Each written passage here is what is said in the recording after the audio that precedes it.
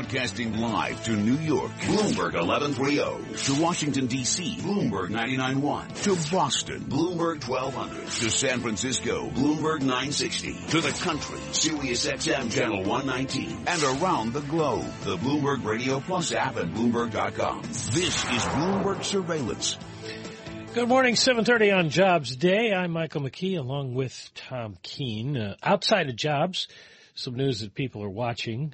Tom Barrack's Colony Capital going to combine with North Star Realty Finance and North Star Asset Management Group, all stock deal. Forms a real estate investment trust, $58 billion under management. Mentioned this earlier, J.P. Morgan Chase CEO Jamie Dimon wades into the Brexit debate, warning in England today the investment bank may have to cut jobs in the UK if the country decides to exit the European Union. The bank has more than 16,000 employees there. Bain Capital, PAG Asia Capital, evaluating bids for Takata, the Japanese airbag supplier behind that record safety recall. That's according to people familiar with the matter. And Delta and United Continental are weighing bids for Avianca, Colombia's state-owned airline, exploring strategic options, they say, including a full or partial sale. Let's check in with Michael Barr now and get the latest world and national headlines. Michael? Mike, thank you very much. The search continues for 4 soldiers who are missing after their troop carrier overturned in a rain-swollen creek at Fort Hood, Texas. 5 other soldiers were killed. Defense Secretary Ash Carter. We're going to make sure that we learn lessons that we can from the investigations we conduct after these incidents, and that we take actions in the future to prevent such accidents and keep our people safe. Near Nashville, Tennessee, a pilot was killed when his Blue Angels fighter jet crashed. President Obama used his final commencement address to a U.S. military academy to urge Air Force cadets to find the right balance between force and diplomacy. The president told the Air Force Academy's class of 2016 that they must not allow the U.S. to turn away from the world.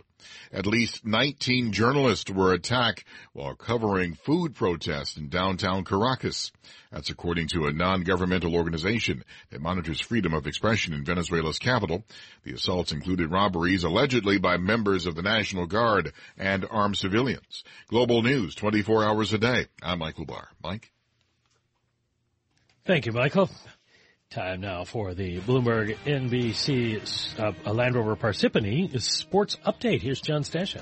All right, Mike, a surprise in Game 1 of the NBA Finals. Not Golden State winning, but the way the Warriors won, getting more points from their backup guards than their much more heralded starters. Steph Curry and Klay Thompson together scored 20 points, and Sean Livingston had that by himself. Leandro Barbosa added 11 off the bench. Those two shot a combined 13 for 15. And the Warriors won Game 1, 104-89. The Cavs came from 14 down to briefly lead in the third quarter, but the Warriors pulled away from there. Bench scoring was 45-10 for Golden State. Game 2 is Sunday again in Oakland. Took a while for the Yankees, didn't get a hit until the 6th inning, but finally some runs, 4 in the 7th. They held on to win the rainout makeup in Detroit 5-4. Baltimore beat the Red Sox 12-7 as the Orioles hit 7 home runs. Seattle 16, San Diego 13. The Mariners trailed 12-2 in the 6th inning and came back to win. The Mets were off. They have put David Wright on the disabled list with that nagging neck injury that they say could keep him out for a prolonged period. Serena Williams down 3-1 opening set of her semifinal match at the French Open with Kiki Bertens. For the Bloomberg NBC Sports Update, I'm John Stashow. Thank you, John. They always say watch the dollar, and we are watching the dollar ahead of the jobs report. It is a skosh stronger, shall we say, against most currencies, but the yen is unchanged right now. The euro 111.45, the yen 108.87, and the pound 144.21. Of course, they've got their own issues to worry about over in Great Britain as they prepare for the Brexit vote ahead. For us here on Bloomberg Surveillance, it's the jobs report. Coming up, we're going to talk with Alan Krueger, and then we'll get a preview from James Glassman of J.P. Morgan Chase and get reaction from Bill Gross. The market is putting in a little bit of a positive tone right now. S&P futures up by a point, Dow futures up by 16. We were becalmed earlier, but we are getting closer and closer to the number an hour from now. We're going to check in with Bob Moon now and get the Bloomberg NJIT STEM report, brought to you by New Jersey Institute of Technology, investing more than $110 million a year in applied research to solve problems and improve life. Learn more at storiesofinnovation.njit.edu. Bob? Michael, good morning. Here's what's making news in science, technology, engineering, and math. This summer and fall, the Atlantic Ocean could become a hurricane testing site of sorts. After decades of warmth, there's evidence the Atlantic is cooling, and that change could mean fewer hurricanes wreaking havoc on coastal communities and economies. It's part of a cycle called the Atlantic Multi-Decadal Oscillation. I'm convinced they stick these terms in just to test us. Let's call it the AMO for short. Not nearly as snappy as El Nino in the Pacific, but this could even overshadow that.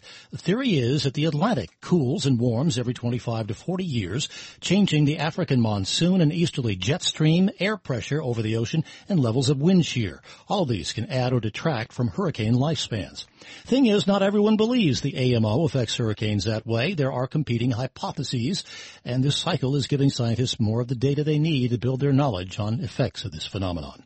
Honeywell is warning of growing cyber attacks by state-sponsored hackers. The cybersecurity provider says they're increasingly targeting industrial facilities from oil refineries to nuclear power plants with sophisticated attacks aimed at capturing data and remotely controlling the sites.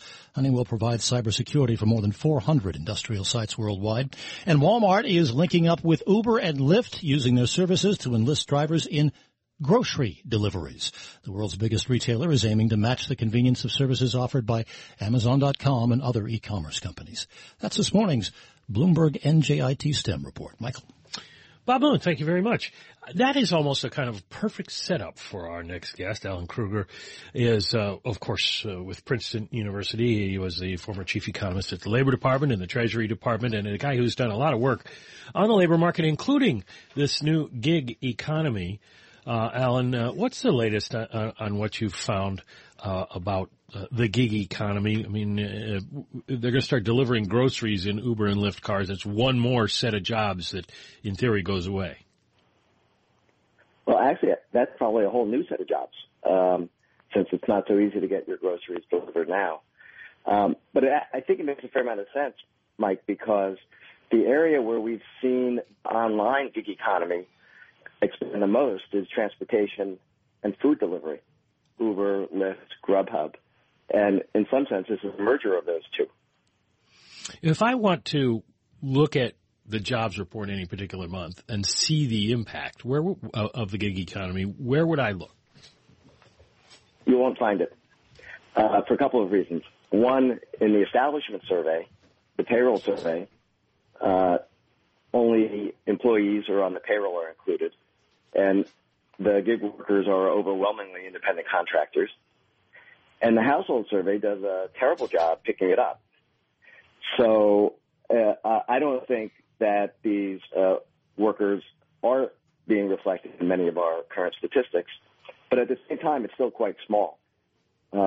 Various estimates point to only about 0.5% of the U.S. workforce is involved in some type of online gig work. Is this something, though, that needs to be addressed by the Bureau of Labor Statistics? Is it growing enough that it distorts the numbers and policymakers don't really know who's doing what? I think we need to do a much better job tracking it. At a minimum, we need to do the contingent worker survey more frequently. But even the contingent worker survey, which hasn't been done since 2005 by the BLS, has some problems when it comes to the gig economy, since it focuses on the main job, and a lot of workers are doing this part-time as a secondary job. Let me bring in Tom here with a question he asked me on the air this morning, and I couldn't answer. So I'm going to put it to you because you're the smarter guy here.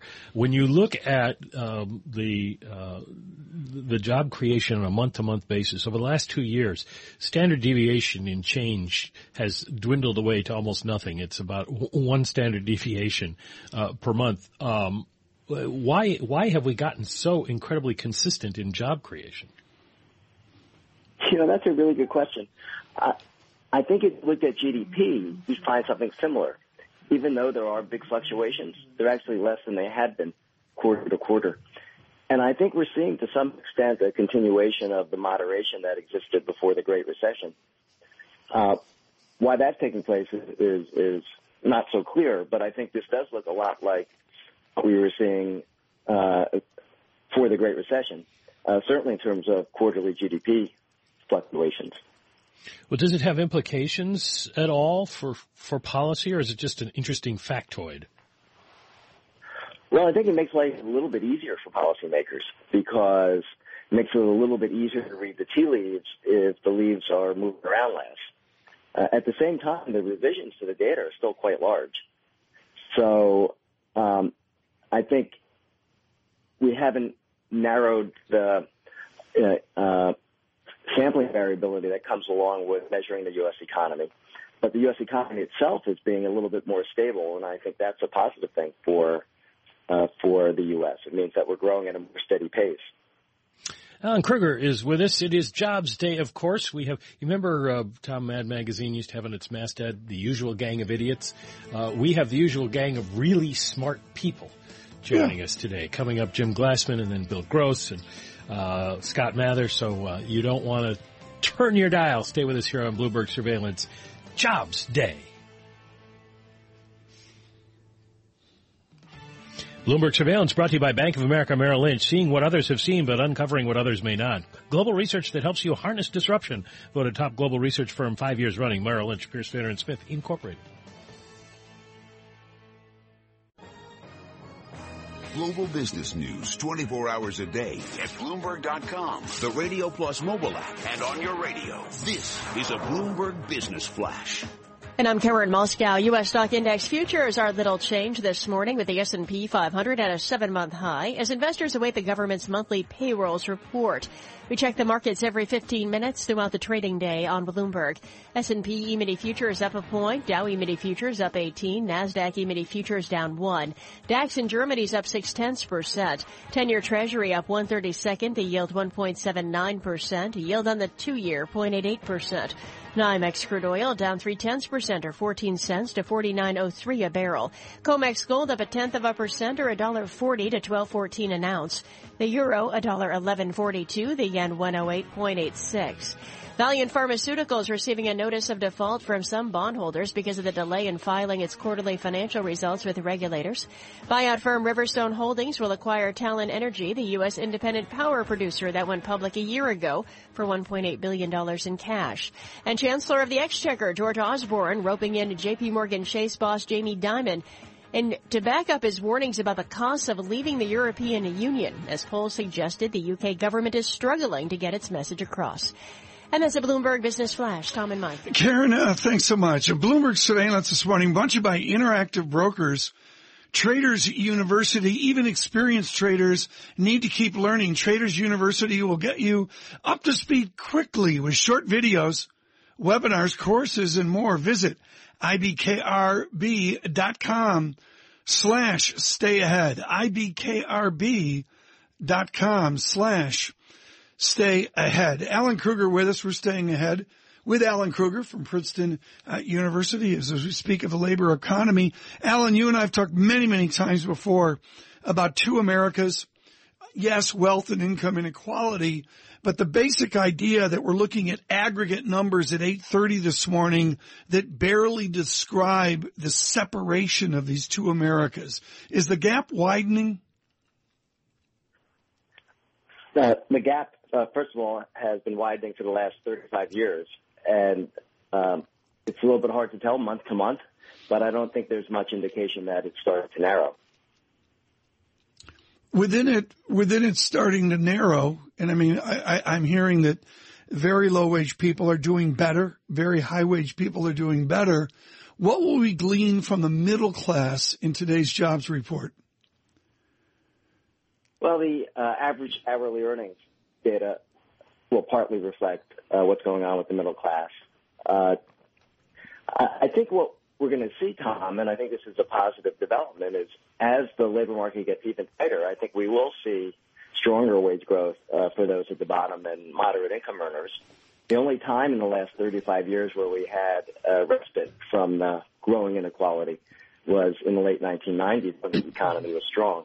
But I think these structural problems are still with us. I mean, I think it'll be very nice to have a high-pressure labor market, but I think the forces for causing polarization are going to still be with us and probably get worse because the extreme inequality that we've seen are making it harder and harder for disadvantaged families to get their kids a good education, for them to get summer jobs, and for them to get internships and have the kinds of connections that help higher income kids And Mark Harm Bondos this morning from UniCredit was just brilliant on the Atlanta Fed Wage Tracker, which is a very optimistic series.